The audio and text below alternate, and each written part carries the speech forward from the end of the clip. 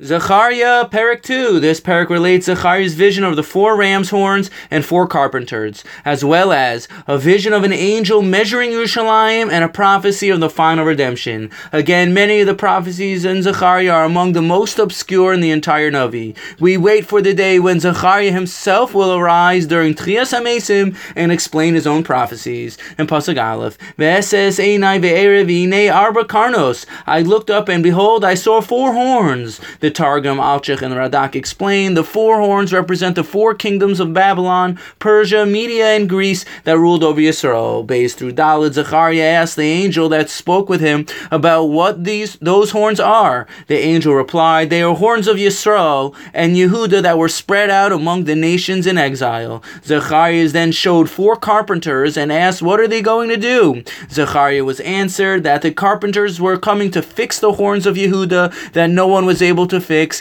and to terrify the horns of the nations of the world who attack Yehuda. The Gemara in Sukkah 52 brings, who are these craftsmen? Who are these carpenters? Mashiach ben David, Mashiach ben Yosef, Eliyahu, and the righteous Kohen.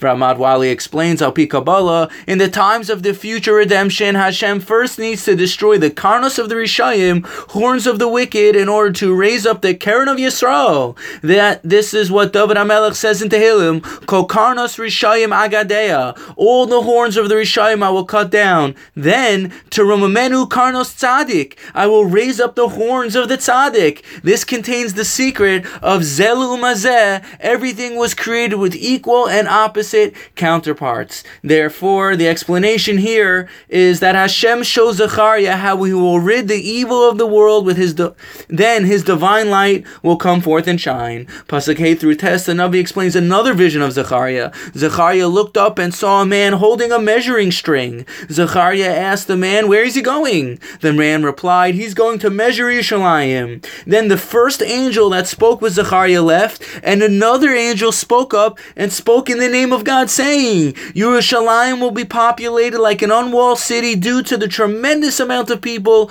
that are going to repopulate it one day. God says, I personally will surround Yerushalayim like a wall of fire. The Meforshim explained, the first angel who went to measure Yerushalayim had thought Yerushalayim was not going to grow and be repopulated, and therefore went to measure it to see its limitations. However, the second angel had wanted to stop the angel with the measuring stick, because the borders of Yerushalayim will expand in the times of Mashiach like an unwalled city. I'd like to add, perhaps here you see this nowadays. Yerushalayim in the times of the Navi is what we call now the old city. Outside the old city in biblical times was not considered Yerushalayim. What we currently consider part of Yerushalayim was not considered part of Yerushalayim in biblical times and in the times of the Navi. The very fact that places outside the old city are considered Yerushalayim show an expansion of the borders of what Yerushalayim was then, and even in the times of Zechariah when this prophecy was said. Indeed, places like Ramat Eshkol, Har Nof Ramot, and Givat Zev, which are far from the old city, biblical Yerushalayim, are nowadays considered part of Yerushalayim. This shows how the borders of Yerushalayim have expanded beyond the limitations of a walled city, just like Zechariah had predicted thousands of years prior.